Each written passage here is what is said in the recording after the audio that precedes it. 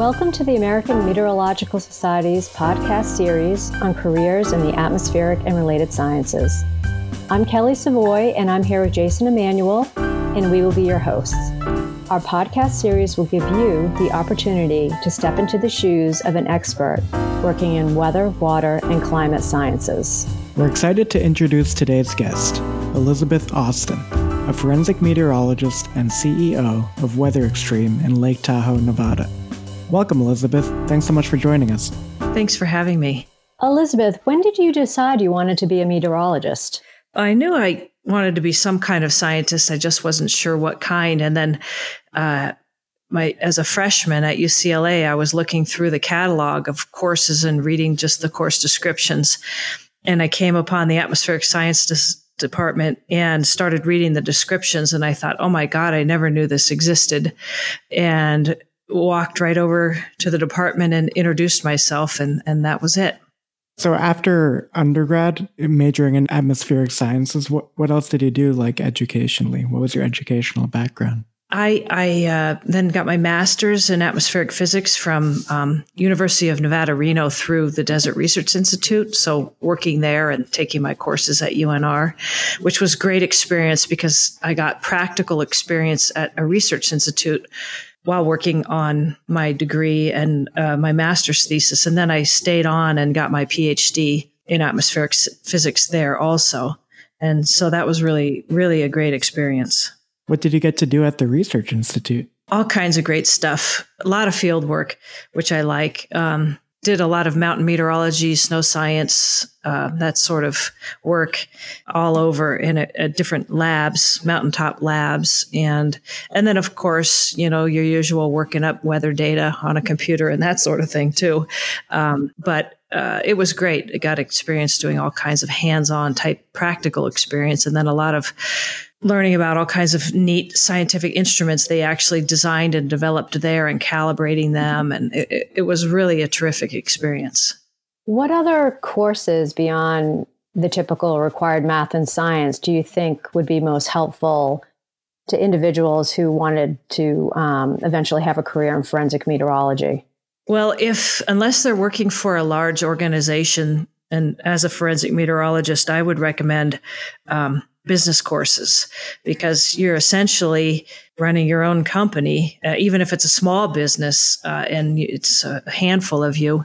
Having business courses is, I think, a requirement. And also, I think courses in public speaking would also be good, because the testimony aspect of a forensic meteorologist, you think about the research and the great science that goes into it, but it's multifaceted. It's not just the science. Once you get to the point, you give a deposition that can be rather technical and scientific, but then you get into the trial testimony, and that's a whole nother ball game. That is more of being able to take very complicated, sometimes, not always, but sometimes scientific research and facts and model results and everything, and breaking it down so that a jury can understand it and present it in a manner where, kind of a beginning, middle, and an end, where they get what you did. And that is a skill in and of itself. Mm-hmm. Yeah, so it sounds like developing those communication skills were just very critical. Were there any other opportunities you pursued that you knew would be beneficial to securing a job in your profession? Just giving a lot of presentations, and I kind of was self-taught. I wrote my own business plan at first when I first started the company over 25 years ago now. It's hard to believe. And actually, there are a lot of resources. I did talk to the SBA, the Small Business Association, because I was looking into getting some help through SBA, but I decided just to do it on my own. But the man who helped me through the SBA program, he drove all the way up from Reno up to the lake, or actually from Sacramento to Lake Tahoe once a week to meet with me and help me put my business plan together. And so I think now there are many, many more resources available than over 25 years ago. But that helped me a great deal and helped me focus on exactly what I wanted to do and how. So when you graduated, did you know right away that you wanted to start your own business, or did you have a few different jobs in the field before moving on to that? Well, I knew I wanted to start my own business, but I did have some jobs before I did that, because you just can't snap your fingers and the phone doesn't ring off the hook just because all of a sudden you start your own business. So I taught at Sierra Nevada College, which is a 4-year private college in Incline Village, Nevada, at Tahoe. And so I taught there, and it's just a teaching institution. It's not a research institution. So there was no conflict. In fact, they liked professors there having practical experience. So I was able to work 3/4 time there and 1/4 time on my business. And then slowly I worked it to where it was 50-50. And then finally I was able to leave Sierra Nevada College and just do the business 100% of the time. And I did that just because of a lot of things, you need to pay for food and everything. And also I was able to maintain my health insurance through the college, teaching there for a while until I had enough financial stability with the company and enough clientele where I thought, okay, I'm going to launch now, and transitioned over. It's still difficult, that time frame and when to do it, but it worked out. What types of courses did you teach there? I taught snow science and avalanche control, snowmaking, all the physics courses, calculus, meteorology, climatology, GIS. Oh, wow. Yeah, a whole slew. It's a very interesting campus. It's great. And so I was in the science department, but I also, interestingly enough, taught a lot of courses that were courses between the business department and the science department, like snowmaking and snow science and avalanche control, because they have a very well-known ski business management major there. And so it was really a great experience. Wow. So for listeners who may not be familiar, could you just describe what a forensic meteorologist does and where one works? Sure. Technically, forensic meteorology means reconstructing weather for litigation purposes, but people now use the term for all kinds of reconstruction of meteorological, climatological, hydrological events. And so it means looking back at past events and reconstructing what happened atmospheric wise. And I say atmospheric wise because the variety of cases is really astounding, and people don't realize how much of an impact the atmosphere can have on litigation, especially, for example, there's the basic ones, hurricanes, tornadoes, and, all that kind of stuff. But lighting conditions, for example, I worked a double murder death penalty case where lighting conditions, there was an eyewitness, and so that claimed that he saw the murderer go into the house and brutally murder this older couple. And so lighting conditions were critical. So it's really interesting how it can come in and play a role. Or sometimes I'm just hired to show that weather really wasn't an issue, that I was actually hired on that Alaska Airlines crash coming from Mexico up to, I think it was Cabo up to San Francisco. Remember, the jack screw was getting looser and looser, and it was over the Pacific coast, and they were trying to troubleshoot it, and finally they crashed into the ocean. Well, I worked on that case, and just to show that the weather was clear and beautiful and not a factor. So you talked about some of your cases. Do you have an unusual case or one of your favorite ones that you've worked on? There's so many cases. Probably the ones that affect me the most are the ones that have to do with children. Those are the most difficult for me, just because of the nature of a child being injured or killed. And a lot of times it's something that could have been prevented or avoided. But I must say there was I've worked a number of parasailing cases, but there was one case, the Amber White case, and that one was particularly gratifying because after that case was over, they passed the White-Miskell Act, which is a parasailing act in the state of Florida, and it has all kinds of stringent rules and regulations regarding weather. And so before that, I think now there are only 2 or 3 states in the whole United States that actually have laws regarding parasailing, but Florida is one of them, and that's because of this accident I worked on. So for listeners who aren't familiar with what happened, what were the circumstances that surrounded that case? Well, there were these 2 teenage sisters. Amber and Crystal White, and they were on vacation. Their mom wasn't there, but other family members were there, but they really wanted to go parasailing. So they were calling their mom and, saying, please, please. But she wasn't there. So I don't know if circumstances would have changed if she were there, because the skies were darkening and the winds were kicking up when they wanted to go out.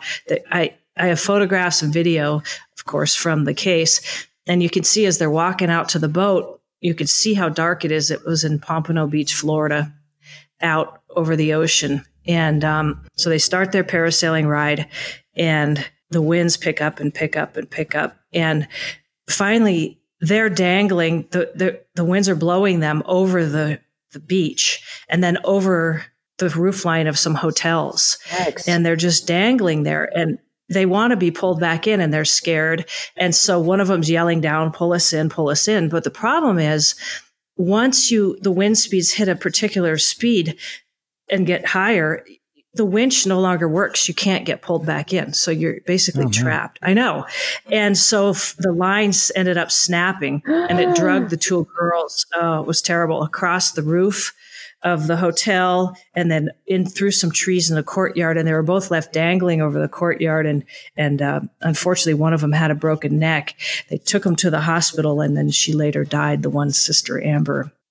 So there were so many red flags that day, with thunderstorms coming in. There were National Weather Service watches and warnings that day. And so now the new laws have to do with boats have to have the capability to access weather data on the boat. They have to, of course, check the weather and everything. There are certain, I don't remember the criteria of the wind speeds, but if the winds get to a certain speed, it's prohibited. So there are all kinds of laws now. Well, that's definitely an interesting case. I hadn't heard of that. And now I don't want to go parasailing. So what level of education is required for getting a job as a forensic meteorologist? Do you need to have a PhD, or can someone, start in at a more entry level? You don't need a PhD. You can start one needs experience and or recognition. Those are the two things that will get your foot in the door. And by that, I mean recognition. There are a lot of TV meteorologists that have the recognition. And so some attorneys like that. But you do need a certain level of experience. That being said, as a meteorologist, even if you're on air, so you really don't need a PhD. But however, I must say, when you get a little bit more into the rarefied type cases, like the major disasters and the major, airline crashes, hurricanes, that sort of thing, the attorneys will weed through, and they actually end up always almost picking a PhD because they want to be able to say doctor on the stand. It has a lot of weight for the jurors. So that's kind of the overall picture. And I know that you're a certified consulting meteorologist. So has that credential helped in your line of work? It has. In fact, interestingly, when I first, I think it was 97 when I earned my CCM, it really wasn't that known then. And now I've actually seen either attorneys or actually other projects, since our company is not just forensic meteorology. We work all kinds of other stuff. Some of the projects we bid on, they actually will state in the bid that there must be at least one certified consulting meteorologist on staff. Oh, wow. So that's good. Yeah, I know. So it's getting more recognition. The other thing I just do want to add is it also is a great opportunity for meteorologists, hydrologists, oceanographers, everyone, CCMs, to get together as a community. If you have any concerns, questions, issues, you can bring it to the CCM community. And if it's something a little bit delicate, you just bring it to the CCM board. Right. Well, it's good to know that that credential is helpful. And would you recommend that someone go for the CCM if they were planning on working as a forensic meteorologist? That would definitely help them get jobs. Definitely. Yes. Even though recently there was a There was a meteorologist that told me, working on a case, that the attorney told her he didn't think it was needed. But I think all around, it's an important getting your CCM credential, and not just if you're going to do forensics, but especially if you're going to start your own weather company or work in a small company, it really helps because you have this whole other, first of all, you have the certification, but you have this whole other group of colleagues that it really will help you with starting your business. Any questions you have, it's a great community. So it's a great network to have. I mean, that alone is worth pursuing it, I would think. Definitely. And it also keeps you on the ball in terms of what's, going to the conferences and what's going on new, either instrument wise or algorithm wise or data wise, or, it's really great. It keeps one involved, I've found. So Elizabeth, what advice can you give about starting your own business? I would say it's not going to be easy. Be ready to be on call 24/7. Especially at the beginning, mm-hmm. You're going to be, if it's a one-man band at first, you're the janitor, you're the accountant, you're the expert, you're kind of the everything. It's a lot of work, a lot of sleepless nights, but it's worth it. It's a kind of a catch-22 because it can be so difficult at the beginning and getting your health insurance and that sort of thing. However, once you get established in the field, it really is a wonderful lifestyle. Like I could never work for anyone else again. I've been working for myself for over 25 years now. And it's really great. The freedom you have. I mean, you still have a lot of pressure and I'm constantly, even on vacation, which I've maybe had one or two, it's, you still kind of have to check on things. But mm-hmm. Now, our company, we have 12, 13 people now. So it makes my life a lot easier. And I find it extremely rewarding and enjoyable. Right. So would you say that level of independence is what you like most about your job, or is there something else that you think you like better? Well, I like the level of independence. I also like the fact that now, not at the beginning, but now I can pick and choose what I want to work on, what projects, what forensic cases, not just desperate where I have to take anything. And that also makes things very enjoyable. Right. So now, how did you get to that point? So you said that you worked with someone from the Small Business Association. That's how you got started, right? You contacted them and they helped you with your plan? Well, they helped with the business plan. This one man, he was very nice, but I ended up not pursuing any kind of SBA loans or assistance or anything. So I then went off on my own.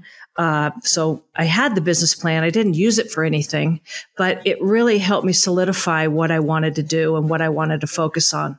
And I would recommend anyone, even if you're not going to pursue any kind of financing or loans or anything, just to write one, because it forces you to put on paper and get a game plan together for your company and your business, even if it's just a sole proprietor at first, and then you become an LLC or a corporation or whatever you may do.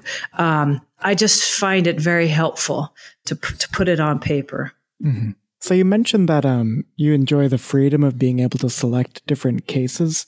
What draws you to a certain case? Well, first of all, it has to be in my area of expertise. We have 4 or 5 experts here, and depending upon what the case is, they're not all in my quiver. So they'll go to someone else here, and I'll send it over to one of the other experts that I feel can do a much better job. But I really like mountain weather, anything to deal with, skiing, ski resorts, plane crashes. I work a ton of plane crashes all over the globe. And so those are and also sometimes, a lot of fire cases. And sometimes when I get a call, the case may not even be something that's a huge case, but the weather sounds so interesting surrounding it that I just can't resist it. So I'll take it. Yeah. So what's the most challenging thing about your job, or what do you like least about it? Probably the accounting and bookkeeping. We have help with that, which is good, but I still, it's hard to let go of everything. I still monitor and oversee some stuff, but over the past few years, I have let that go to other people. And that's helped a lot because I really didn't like that. It took away from the stuff I liked doing, which was, weather and research and all that. So. Mm-hmm. Yeah. So it sounds like being the CEO, you have to keep a lot of plates spinning up in the air. But does your job allow for a good work-life balance? It does. It really does. And I like that part of it. And yeah. And so now, I have, my husband is an aviation guy. And so he's involved in the company. And my brother is our graphics expert and has been forever, of his own right, MFA from Carnegie Mellon. And so, it's nice being surrounded by family too. And that makes it, and then we have a bunch of others too, but we're all like a family. So we keep it small and we all work well together. And it's also great having a team. I have to say, I look back and I realize now how, if I were to give advice to someone starting out on their own, I might suggest that they partner with someone, because it sure does help to have at least one other person, to help you with things and bounce things off of each other, or you can't figure something out, because you kind of have to be a jack of all trades, especially at the beginning, do your own graphics and do your own reports and do your own animations. And it's hard modeling. And so this way, if you can surround yourself with a team of very qualified people in their own right at what they do, you get a much better product. And how do you market yourself? Like, how do people know to contact you? What are some of the things that you've done? With us, it's word of mouth. We just have always, once you have a few successes, especially if you get a high profile case or two, pretty much that's going to set you off to where you're just the phone's going to start ringing off the hook. Yeah, especially if you focus a lot in certain areas, I'm sure. Yeah. People just know you by name. That's true. That's very true. Right. Mm-hmm. So what professional development opportunities do you pursue to keep current? Well, I go to all the AMS annual meetings and then a lot of other trade shows, which may sound strange, but they're a little tangent to things like NBAA, National Business Aviation, something or other, forgot the full acronym. And a group of us go to CineGear, which is, all the new kind of video editing cameras, because we do a lot of that sort of stuff too. And now with all the drone work. So we go to a lot of different types of trade shows and conferences. And then I do a lot of speaking, invited talks at different conferences. Some of them are quite interesting. Some will be law conferences and some will be ski resort conferences. So I'll get to attend all kinds of other talks I never would have, conferences I wouldn't go to if I hadn't been invited to give a talk. So I do that. And then, of course, reading all the journals and magazines and that sort of thing. So you mentioned the videos and, photography. So explain to us, like, in a general sense, when you get a call and you take a case, like, what are the steps that you take as a forensic meteorologist to start the case? Okay, it's going to depend greatly on the case and the extent, like the size of the case. Is it, a slip and fall? Then that would be just gathering the data. For example, let's say it's at a shopping center and gathering calculating the lighting conditions, gathering all of the, satellite data, the Doppler radar, the surface obs, and any other, soundings and all the data around there. And then, just looking at what happened and then writing a report, usually, give a deposition and go to trial. Now, that's one end of the spectrum. The other end of the spectrum would be, an airliner goes down in, like Air France, in the Atlantic Ocean. Well, that's a whole different kettle of fish because now you're going to have a lot more freedom to analyze and research and run models and put together beautiful graphics and animations reconstructing what happened. You work with a lot of other experts. A lot of times the experts, we all meet together. So there'll be, for example, a piloting expert, an FAA expert, a medical doctor talking about the different, it's terrible, but who died where, who, that sort of thing. And the forensic accountant and a forensic meteorologist and usually a metallurgist. And so we all sit around a table and we all give a little presentation of what we found. And I find this fascinating because once we start piecing things together, a lot of times there's that aha moment of like, aha, once we all talk and we realize what happened and the events all kind of fall into place. And so, yeah, that's the other end of the spectrum. It's very detailed. So I'm assuming that some of these cases like, a plane crash would take a few months. Is that right? Oh, years. Oh, no, no, you're on a, yeah. Whoa. They go on for years. Yeah. Interesting. So let's say hypothetically you were looking to hire a forensic meteorologist for your company. What are some must-haves you would look for on a resume? Experience and or recognition, or both. They like that. And this is going to sound strange, but a photograph.